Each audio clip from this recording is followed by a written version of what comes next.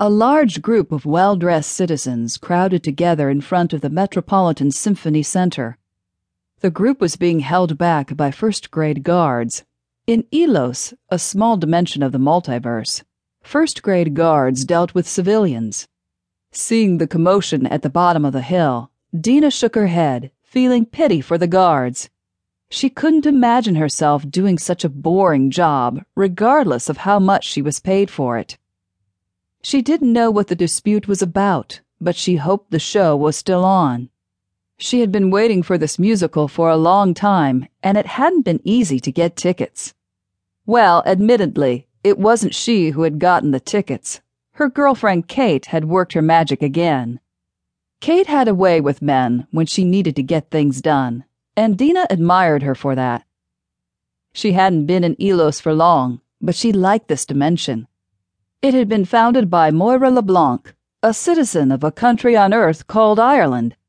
History suggested that Moira had replicated a model of her homeland in this dimension, and that was why its facade was that of the Irish countryside. But unlike Ireland, the technology that powered this universe was one of the most advanced in the cosmos. What she liked most about Elos was that the citizens were mostly human-like, and English was the official language. Elos had never been open to those from other universes. But when Moira passed, her daughter had opened the dimension to receive new citizens, those with skills from other universes. Dina was one of the skilled migrants. She didn't have to migrate. She was a licensed freelance private investigator. She could travel across the multiverse already, using a professional pass issued by the Daemon Gate. But there was something about Elos that appealed to her, and so she had decided to officially migrate and call Elos home.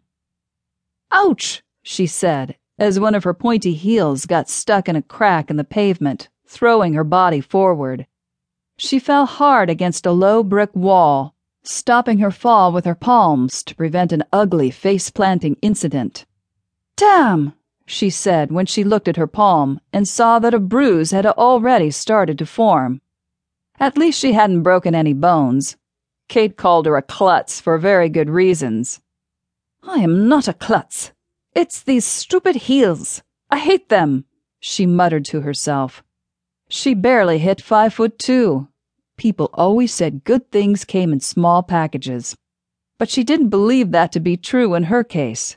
She wore high heels to compensate for her lack in height, but she much preferred her chunky platform boots to these pointy heels because it was easier to hide lethal weapons in them. Her appearance and outfits had landed her a portfolio of high-action cases. Well, high action was her term. Cooper, her business partner, called them violent cases. Her wrist unit buzzed. "Engage," she said. On the screen, Cooper came on. "Speak of the devil," she thought. Cooper blinked his striking blue eyes, looked at her with a grin, and held a flask up to the screen. "No, Cooper. The compound needs to stay in the flask for one more day." "I think it's ready. I'm going to try it." "Don't you dare. If you mess up my experiment, I'll tell your girlfriend your abs are fake." Cooper frowned. "That's a nasty threat." "You didn't work for those muscles. You used my chemical. As far as I'm concerned, they're fake. But that's not why you called. So what do you want?" "There's a job in Zilok." "No, Cooper. We talked about this. We don't take jobs from Zilok." "But this one is easy. It's lucrative." "You can take it, but I won't." We're pals, Dina. Come on, help me out. It's just a delivery. It's easy. But on the delivery end, the chemical has to be put together, and I don't know jack about chemicals." "What kind of chemical?" Cooper rolled his eyes. "If I knew the answer to that question, would I be asking you? I have the specs of the merchandise. Do you mind taking a quick look and seeing if we can handle it? It pays 30,000 credits. "How much?" "See? I told you. It's lucrative." "Well, there has to be a catch. Why us? We're not known for delivering merchandise."